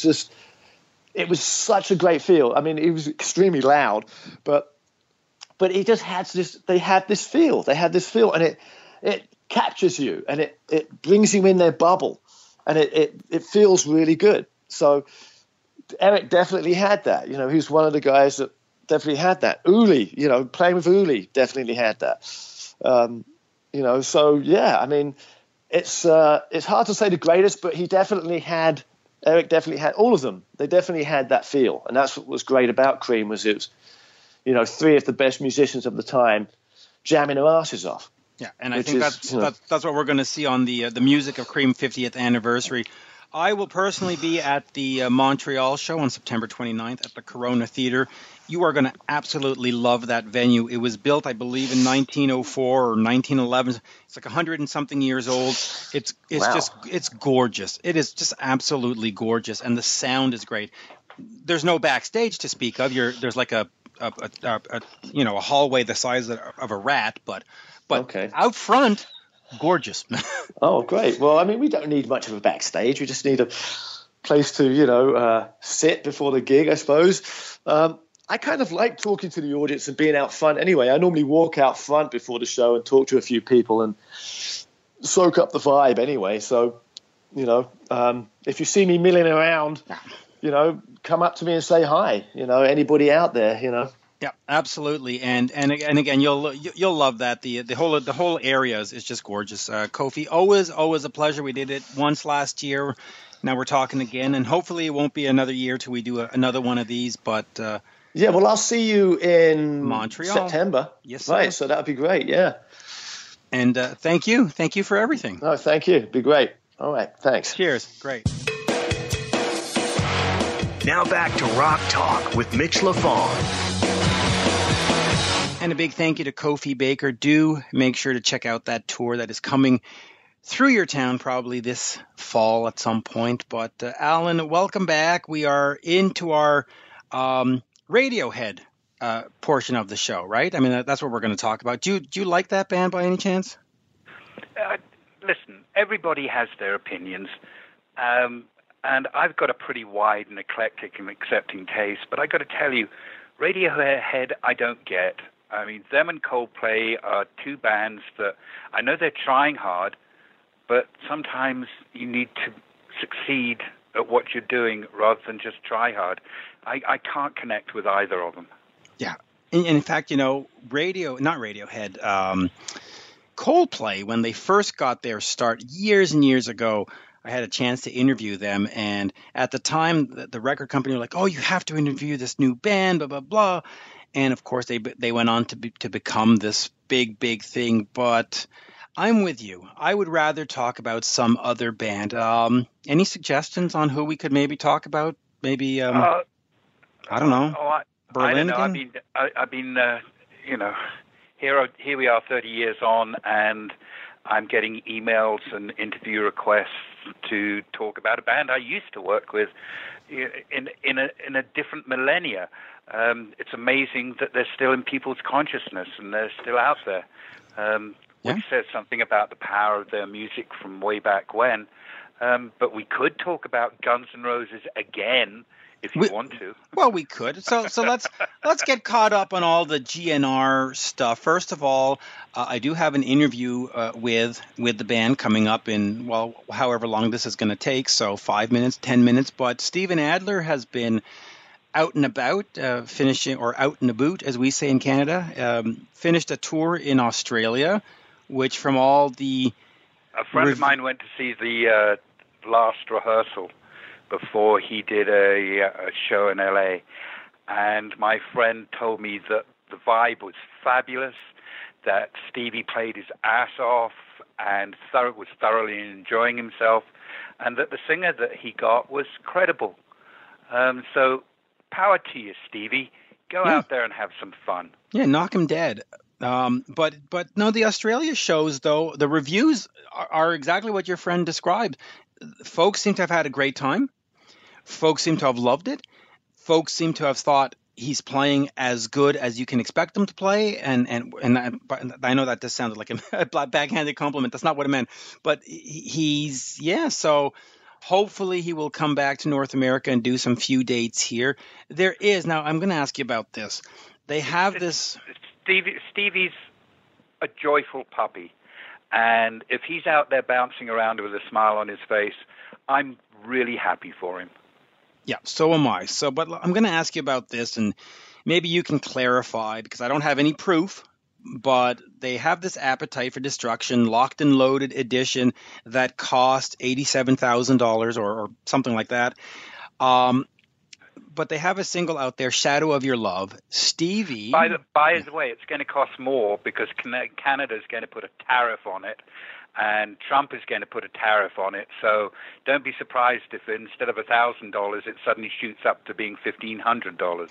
Well, they were talking about a soft lumber tariff being slapped on. So since it is in a wood box, you might actually not be so wrong about that. But Shadow of Your Love came out as the first single, if that's, I mean, is it really a single? I mean, the first song that people got to sample, I guess. Steven went on record saying, yeah, I don't think that's me playing drums on it. I've talked to a couple of other people who said, yeah, we changed the drums. Is that just rumor?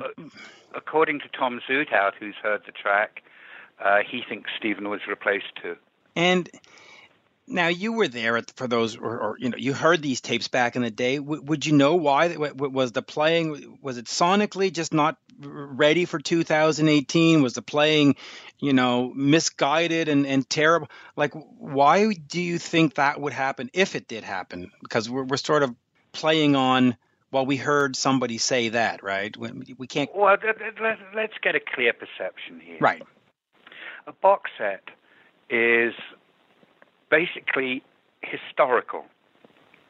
And I think the whole point of putting a box set of the past together is to present the past as it was. And, as far as was it perfect or not, Stevie drops a clunker in Paradise City, and no one notices. In 30 years, no one notices. It's not about perfection. It's about the feel.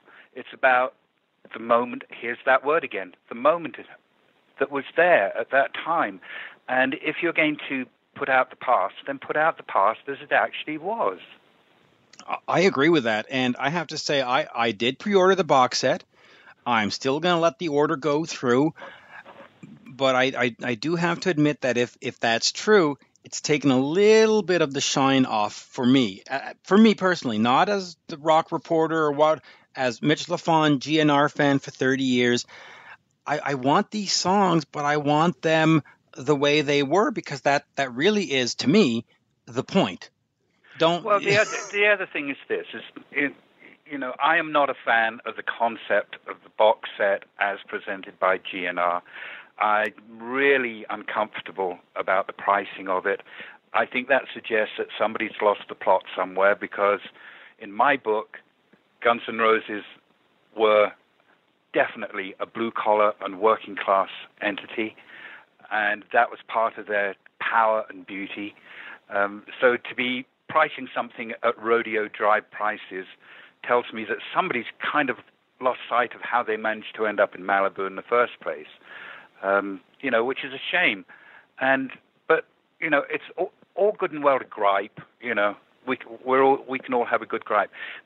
How about suggesting something positive? My positive suggestion is, you know what, guys? This is what you might have done. You played in Harlem in a theater.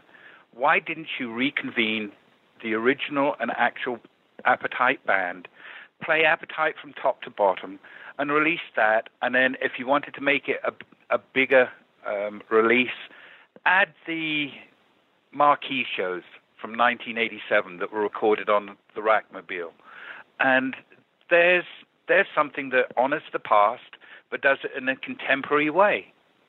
I agree, but maybe on the marquee shows, they just didn't have time to go and redo all the parts, because apparently they're redoing parts, right? No, but yeah, joking aside, though, that to me would have been a great package, what you're suggesting. And I'm going to go a step further and say, I do want this package. I am buying it. I'm not bitching about that. But I think it should have been sort of the point final, the point at the end of the sentence, where the sentence starts with, we did a tour, we did a new album, and now you've stuck around with us for 2-3 years on this cycle. Here's a little gift of all this old stuff. And I just don't like that they did reunion tour or reconvening tour, whatever the people want to call it, and then old stuff. And, right? Should there not have been a new, at least 1 or 2 new songs recorded for the package? That would have been sweet, and it would have been even sweeter if they'd maybe worked on, Izzy and Duff were in the studio together. I'm fairly certain that at a certain point that Curly went down to see what they were doing and maybe played with them. Take something from there. Even if you're not going to invite Izzy to be a part of his band, at least use his writing and come up with something cool. Yeah. Lots of missed opportunities here. Lots of missed opportunities. Incredible missed. I would have even been satisfied, and this is like the poor man's version of satisfied. Take a couple of the Velvet Revolver songs and get Axl to put his voice on them. Take a couple of Chinese Democracy and bring Izzy and Steven and Duff and recut them as the original band would have sounded, doing, Better or Sorry, and just I don't know.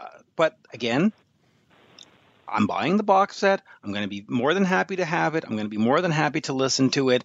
But I just think there was some opportunity there that shoulda, coulda, woulda. You know. Instead of spending $1,000 on a box set that's of very questionable content and purpose, I mean, do you really want disposable tattoos? I mean, come on. But instead of spending $1,000 on that, why don't you send $1,000 to a needy charity and really do something for the world? Well, yeah, that I can do both. I could still do, but I'm not spending $1,000. I got the $183 sort of cheapy, expensive version. Listen, knickknacks and tchotchkes and that ain't me. I have a lot of that stuff and while you're paying $180, I want you to keep one thing in mind, that you can print with a minimal cover a CD for 80 cents, and if you're pressing vinyl, and vinyl is always a smallish run these days. I mean, if somebody prints 1,000 units, that's quite a big run for vinyl these days. A vinyl pressing is only about $1. So just keep that in mind when you're looking at the price of these things. No, I know. And I'm looking at the stuff here. It says 5 GNR logo buttons, 12 illustration lithos visualizing each song. Yeah.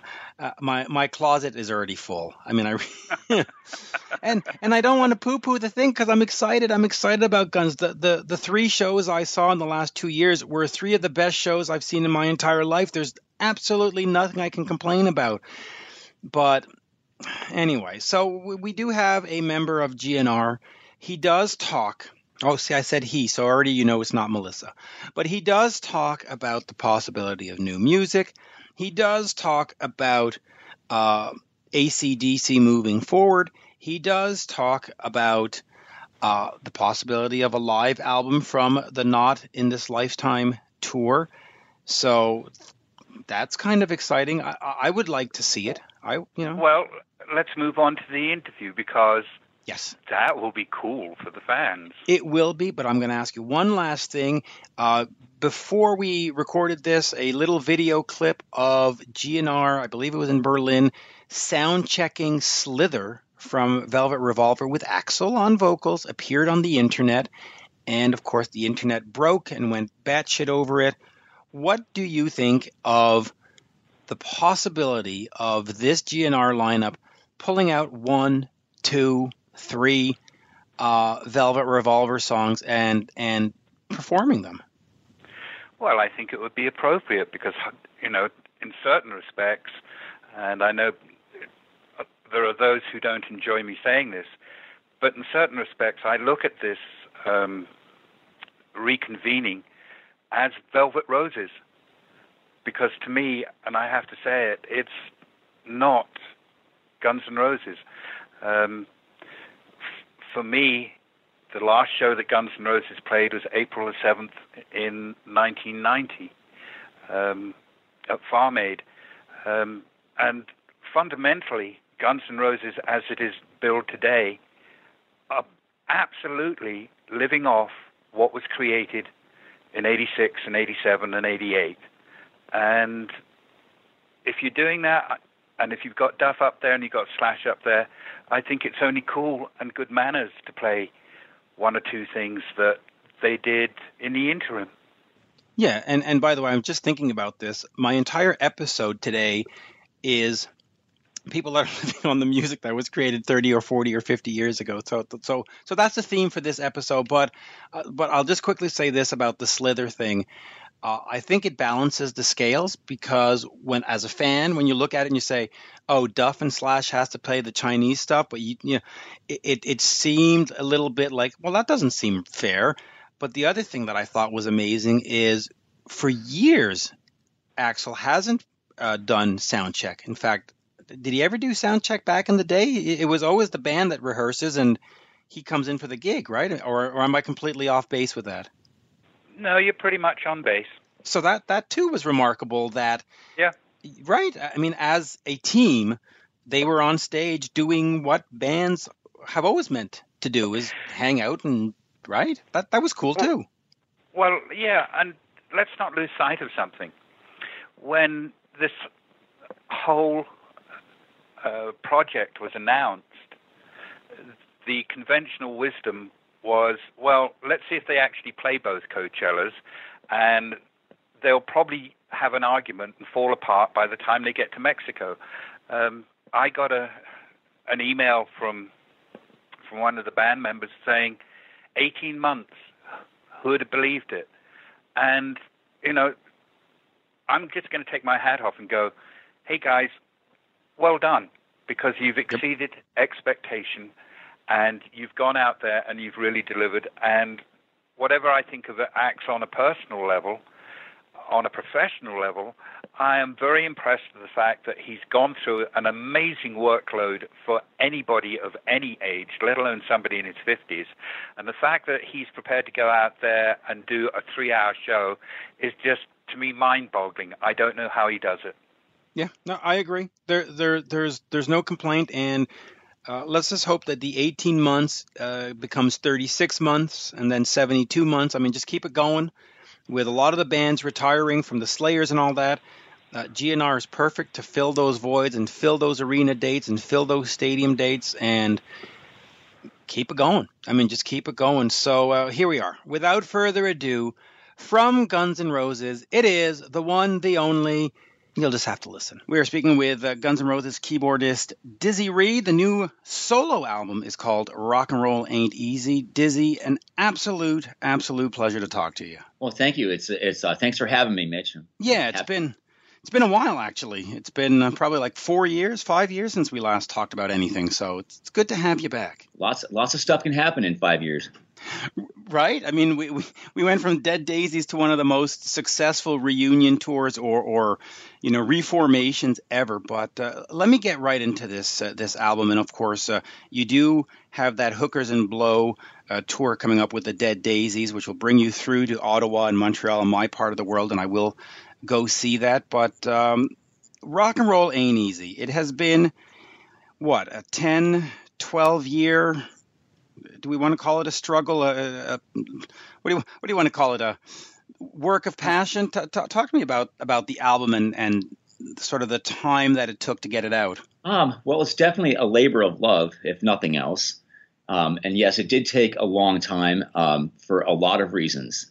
And I would have loved to have it come out, a long time ago, much sooner, but I think everything happened the way it did for a reason. We ended up getting the right people, ended up with the right label, and sometimes things work out that way. Yeah, they really do. So talk to me about where these songs come from. Were they always intended for a solo project, or were you writing these songs intending them to get them to GNR or intending them to get over to Slash's stuff or some other outlet, or were these always...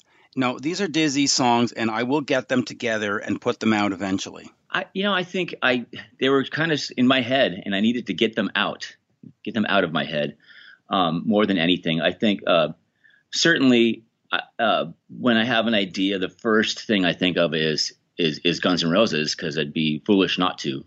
But in this case, I had some lyrical and vocal melody ideas that I put down, and it started to shape up more and more like maybe I should go record it. And that's kind of what we did.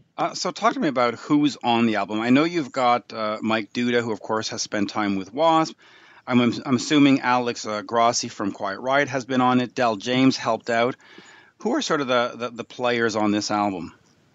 Well, I mean, it's a long list of people. I mean, we went in to do this without a band, which is a lot harder than I thought it would be. But with, Del was really good at, Del James, who co-produced the record with me, was very good at he was sort of a Frankenstein of just putting, different people together from different bands. And a lot of it had to do with when we could get them and all that. So, but yeah, Alex is on the record and Mike Duda, along with my good friend Richard Fortis, they were two of the people that were sort of, I guess I want to say, motivational, along with Del. As far as like doing this record, because I had some stuff demoed up, some demo tapes of stuff that I'd sang and just did in my home studio. And one of my favorite activities, I say this a lot, is to, get drunk and play demo tapes for my friends. And that's kind of what I did. And they sort of convinced me to maybe go record this. And they played a big part in the recording. Richard's guitar work is stellar. Mike played on a lot of songs, but, not to take anything away from everybody else, all the people that played on the record are amazing, really. Just so lucky to have, friends like that are that talented, that can all come, contribute to the record. It was great. It really is. Talk to me a little bit about Richard Fortus, because he obviously has spent time with you in the Dead Daisies. He has spent time by himself with Psychedelic Furs and Thin Lizzy and all these other bands.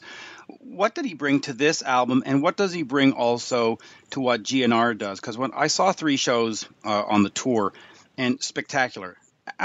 One was better than the other, and my favorite being in Ottawa. You guys nailed it that night. What does he bring in terms of a player? Because a lot of times we sort of overlook him as a player. I find it hard to overlook him, really. But he's and also he actually I played with Psychedelic Furs as well. Richard got me into that gig. That's right. I did a few tours with them, which was great. And Mars Williams from the Psychedelic Furs plays saxophone on 2 of the tracks on the record as well. But Richard he raises the bar, man. He's extremely versatile. He's super talented. He looks cool as hell, and he's easy to get along with. So that's pretty much a win-win-win for everybody. Yeah, it really is. He really is. Now the Hookers and Blows tour that's coming up here with the Dead Daisies. Let me ask you about that. First of all, will you at any time join the Daisies on stage, and is it going to be just sort of what the Hookers and Blow does, or is it going to be a lot of the Dizzy Reed rock and roll ain't easy solo stuff coming through? Ooh, we are definitely going to play some stuff off my record. We have been lately. We started incorporating some of the songs into the set. I tried to keep the 2 things separate for a while, but now that the record's out, it's like, might as well just go ahead and play some of the songs. And I don't know if I'm gonna join the Dead Daisies on stage or not. We'll have to discuss that. And I don't know. I'm kind of like a dog, if you put a bone out there, I'll probably go out and play. In terms of Hookers and Blow, though, will there be an album coming out as well? Because you've been in the public eye since really for me since the 1990s, and there hasn't been that many releases that you've been a part of. Do you want to get out there more and maybe have a Hookers and Blow album come out as well? One of the things when we started Hookers and Blow some 15 years ago, our main objective was to do everything opposite of what we'd been doing as far as our musical careers. To not get a deal, to not really, we didn't really care. I think at some point, maybe we, started to care a little bit, and we became a bit more of a viable entertainment commodity, so to speak. But I don't think I don't see it in the cards for us doing a record. But you never know. I mean, anything could happen. They really could. If I may, I'll ask you just a couple of GNR questions, just for my own edification. Having seen 3 shows, and I saw what you guys did with Slash and Duff on the Chinese Democracy songs. Talk to me a little bit about what they bring to those songs, because the album is certainly overlooked, but when you get those guys playing on it live, it seems to add an extra dimension. It really makes some GNR songs. Is that how you sort of feel as well? Well, I think first of all, Chinese Democracy. I poured my guts into that record for a long time, and I'm very proud of it. Very proud to have been a part of it, I should say. But with Slash and Duff, they make the songs sound like Guns N' Roses, man. And I think maybe in a lot of cases, they were always, I guess, intended to sound that way. And I think the way that what they bring to those songs is great. And it's really cool that we're doing those. And I know the people are digging it, and so it feels right. Let's put it that way. Yeah, it really does, and it sounds right too, and that's what I think is spectacular, because you go there wanting, of course, to hear, Welcome to the Jungle and You Could Be Mine and stuff, and then you hear Chinese Democracy or Better or This I Love, and then you hear Slash's playing on it, and you go, yeah, that's the way it should be, and it's just spectacular. And that's not, of course, to put down the people that played on the album, but it just gives it that little extra edge. With all the shows and all the stuff that's been recorded over the last year and a half, do you think we at some point we see a GNR live album, or we see something come out from the band? You'll know before I do, for sure. That's how it usually works. Right. Right. Because I hope so, really. It's amazing that, the internet seems to know a lot of this stuff first. So going back to the album then, the sound is this very old school sort of rock and roll, old school sort of like Rolling Stones kind of vibe to it. Talk to me a little bit about your influences and what you were trying to put into this album. Well, you definitely named one, the Rolling Stones, for sure. I think, as one single entity, they're probably the biggest influence on me. Just from a production standpoint, just the fact that, when I discovered very young, I started playing rock music when I was like 12 years old in front of people. So it's been a long time. But when I accidentally bought Get Your Yayas Out, and I realized that those songs that they did in the studio, my band could play them live because they were stripped down versions, and a good song is a good song. And I think I kind of always carry that with me, whatever I'm doing, But the Stones certainly, most of the classic bands, but also I can't, just being in Guns N' Roses for so long and being around them and what they did and how they did it, and learning from them over the years, that certainly had a lot to do with how we made the record too. I've been very fortunate, very lucky to have worked with those guys over the years, and it's got to see it firsthand, and I take notes. Well, and you've taken great notes. So again, you mentioned GNR. So let me just ask you about that. You got into the band, after they hit with the original 5, and you added to the Use Your Illusion albums, and of course tour.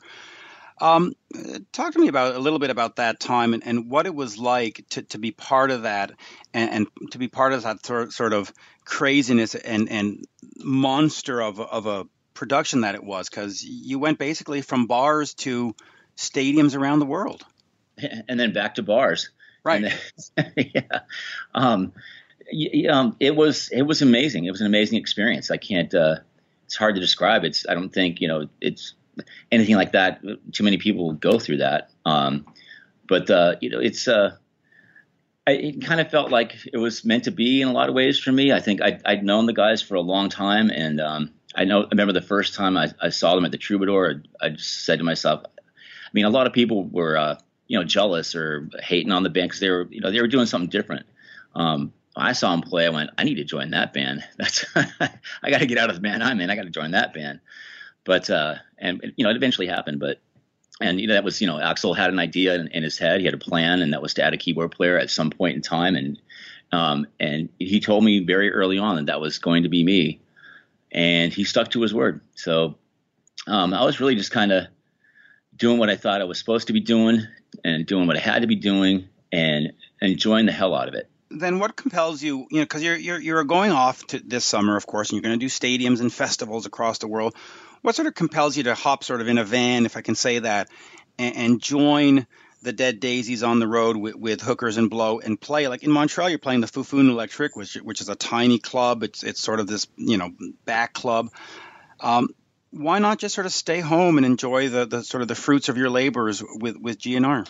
Well, my wife asked me that question too a lot, so I just take her on the road with me now. But you know what? I love playing music, man. I really do. And my kids are all grown up and off to school now, so I'm off to college or doing whatever. So, what else am I going to do? I love playing music. I love traveling. I love talking to the people and just having a good time, man. That's to me, there's nothing cooler than that. And whether it's in a van, on a bus, in a jet, doesn't matter to me. I think I was born to do this, and I love doing it. And your story is certainly very much a Cinderella story. I can actually see your story being put into a movie. Now you did mention the Troubadour. If we can, just for a second, talk to me about that first gig with GNR at the Troubadour on April 1st. Everybody thought it was an April Fool's joke because of the date. but it really was something unique and special. What was that like going into it? Was there a lot of nerves, like, oh my God, if we screw this up, we screw up the entire year? I mean, talk to me about the pressure and the joy, and then sort of the sense of triumph, if there was one, after it was done. There's always a little bit of pressure, I guess, for at the level that the band plays at and what people expect, I suppose. Not so much for me, more for the other guys, I guess. But it was I don't know, it was a little bit emotional, I think, for me. I'd spent so many nights at the Troubadour. I used to sleep upstairs at the Troubadour when I didn't have a place to stay, So a lot of history in that place. First gig I ever did in LA was at the Troubadour, and so that was amazing. But there was, also with that, there was so much so many, just people I hadn't seen in a long time, and there was TV and everything there. So it was a big deal, and that kind of it was kind of a whirlwind, it just kind of flew by. But man, it felt right. It really did. It felt like we were. It was a great way to kick things off. That's for sure. So yeah, it was great. Yeah, and it also felt right from the fans' perspective. Over the years where the band, the GNR changed musicians and stuff, you stuck it out. You stayed there side by side with Axl. What sort of compelled you to stay, even though there were some times where there were lean years and there was no action and there was nothing going on? Why didn't you sort of say, okay, I'm going to go join XYZ band and we're done? What sort of kept you in line or kept you there? Well, I mean, as far as like, leaving and joining something else, and I mean, you did do the Dead Daisies, of course. But sure. But that was just a, I want to say temporary, but it was something that, we did for fun, and we did some great, when we made some great music, we played some great shows. I got to play with some great musicians, but it was always sort of it wasn't a permanent thing really. It was great, but it wasn't something that I was going to necessarily put all my eggs in that basket. I mean, as far as Guns N' Roses go, what else am I going to do really that's better than that? That's what's beyond the horizon after Guns N' Roses. There's not much, if anything, really. So no, I mean, you could join the Stones. I mean, that's pretty much it, right? Well, that would be a tough decision at that point, But my phone wasn't ringing, so Axl, he gave me this opportunity, and I'm forever grateful for it. So when it came down to it, and I was going to stick by my man, and we had a lot of business that we had to finish, and that's how I am. I believe that if someone does something like that for you, it's loyalty sometimes is the best thing. It really is, and it's got to be exceptionally rewarding now to see the sort of what's happening with the band, because listen, in what was it, 2014, I think it was, I saw you at the Metropolis in Montreal with GNR. It was 2,300 people, and then the next time you roll into town, it's at Parc Jean Drapeau with 50,000 people. There's got to be just this great reward of like, yep, this was right. It was the right thing to stick around, right? I mean, yeah, for sure. I don't regret it at all. I think it's fantastic. It's great for the fans really too. I mean, it's just all these shows have been so awesome. The fans have been so great, and it's I'm happy as hell to be here. Let me know if you get bored with the GNR questions, because I do want to talk, of course, about the hookers and blows and stuff too. But everybody keeps saying that GNR should make a new album, but do you think that's really necessary? I mean, you look at the crowds, you look at the ticket sales, you look at the excitement over the upcoming box set. Is new music really something that's necessary for a band like GNR at this point? I don't know if it's ever necessary for anybody, really. I mean, but right. If there's some good ideas, then why not record them and put them out? I mean, but I can't say that it's necessary or not. I don't know. I think it'd be awesome, but we'll see. Well, yeah, it would be awesome, and hopefully we'll see something. Now, in terms of yours, since the Rock and Roll Ain't Easy took 10 years, as we said before, I'm assuming that in 10 years you didn't write just 10, 12 or 13 tracks. There's probably a whole bunch of other ones. Is there a timetable to get a second Dizzy Reed album out in the next year or 2 years? Or was this like, no, this is my one shot, it's done, move on? I would certainly love to put out some more music, definitely. That's definitely going to happen. And it's not going to take 10 years this time because, in that 10 years, I learned a lot. I learned a lot about what to do and what not to do and how to do it. And, the best thing about this record, I should say, is that I just wanted to put it out. It took so long. There were so many obstacles and barriers. And then, I had to put it on the back burner a lot. Because of, like Guns N' Roses is my main priority. So if we're working, I wasn't worrying about that. And, and I had to do the Dead Daisies thing for a while and stuff. So once it came out, I just wanted to get it out. I was relieved. So the best thing is I had no expectations. So it's that's kind of all right. But a lot of the feedback and comments and everything I've heard has been positive. So that's all just icing on the cake. But regardless of any of that, I for sure have a lot of songs that I want to put out. So there'll be another record for sure. And getting behind the mic and handling the vocals, how was that for you? Because, we've known you as the keyboardist who does some backing vocals, but putting yourself front and center, how was that for you?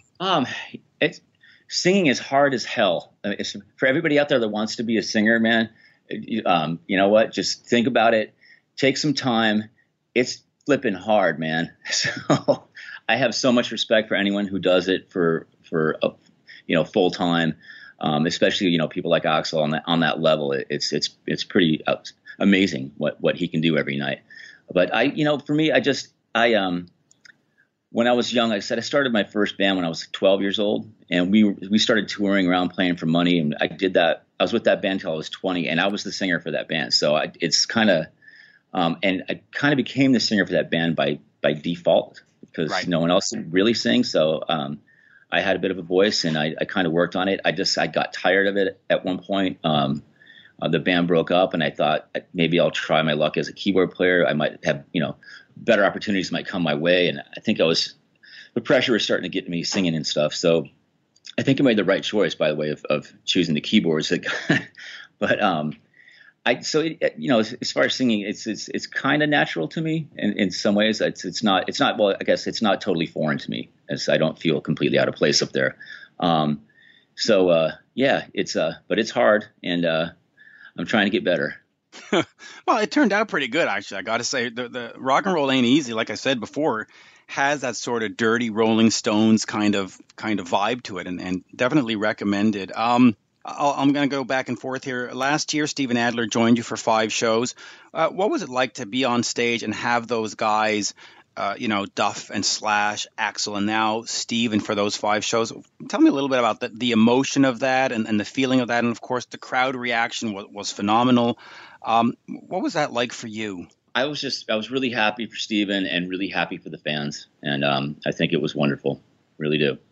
Yeah, it really was, right? And good on the band for letting that happen, because I think it really made a point to say that, hey, after the GNR tour is over, and the Dead Daisy stuff is done, where do you see sort of you and your different projects going in 2019? That's a good question. It's hopefully I definitely would like to continue to go out and push this record. Try to give it my full attention for a little bit at least.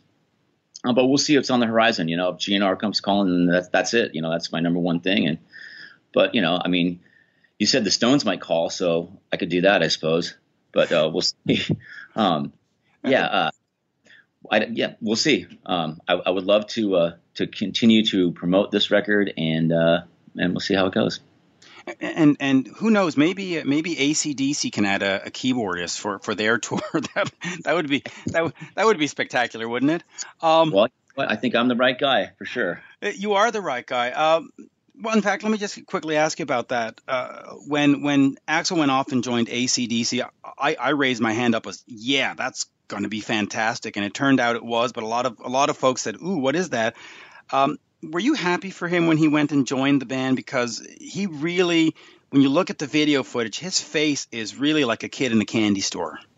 Of course. You know what? Seriously, him singing with AC/DC is cool as fuck, dude. That is so incredible. And I couldn't be happier. And there's no one better for that gig. So I think it's extremely cool, extremely kick-ass, and rock and roll as hell, man. Really is. It really is. And, there's word that there might be an album coming. So let's, pray to the gods, the rock gods. On, of course, the Rock and Roll Ain't Easy, you worked a little bit with Black Star Riders frontman Ricky Warwick, who, to me, is one of the greatest rock and roll singers currently. What was it like working with Ricky? And so talk to me a little bit about that relationship. Obviously, Richard knew him from the Thin Lizzy days. Talk to me about Ricky. You know what? I've known Ricky for a very long time. I met him through Del James back in the early 90s. We were up to all kinds of shenanigans back then, the three of us. He's just a great guy, great songwriter. I loved The Almighty. And when he got the Thin Lizzy gig, I was totally stoked for him. Of course, he was perfect for that. He also, I did some work with him when he produced a band called Confederacy of Horsepower, and I played on that record. He produced it. So we'd kept in touch over the years, and through Del James especially. And Del said, "Hey, when we bring in Ricky, we got this song idea, which ended up being This Don't Look Like Vegas." And so it was perfect for the record. And then he helped me out with a song called Mystery in Exile. He had this twisted chord inversion that just made the song. It gave that song the boost that it needed. So he's awesome to work with, great to hang out with. Can drink anybody under the table except for me, maybe. And he's fantastic. He's a good friend. Yeah, and he's you're right. The Almighty is one of those bands that slipped under the radar in North America. In Europe, they got it, but over here we sort of didn't get it. And then Black Star Riders, again in Europe, they're getting it. Here, people are like, what is that? And yet, Ricky just delivers time after time after time again. Dizzy, it's always a pleasure to talk to you. I know that I might have gone a little heavy on GNR questions, but you have to understand, huge fan from the beginning, and it's all good, man. It's all good. And hopefully we'll see the band in Montreal again soon. And of course, you are here on August 26th at the Fufun Electric with the Dead Daisies, August 25th in Ottawa at the Brass Monkey. And the day after, I will be turning 50. So you are going to be my 50th anniversary celebration or 50th birthday celebration. So I can't wait. That's awesome. I can't wait to be a part of that. Yeah, it's gonna be a lot of fun. And just thank you for all the memories and all the music over the time. And I know rock and roll ain't easy, but hopefully the next album will be easier, and we'll get it out in the next year, and we can do this again very soon. For sure, man. Thank you so much, Mitch, for your support over the years, and to all the fans out there, thank you too. And I'm looking forward to seeing each and every one of you very soon. Thank you, Dizzy. Always a pleasure. Rock on, man. Cheers. Peace. Bye-bye. This is Rock Talk with Mitch LaFon. Mitch LaFon. From the Westwood One Podcast Network.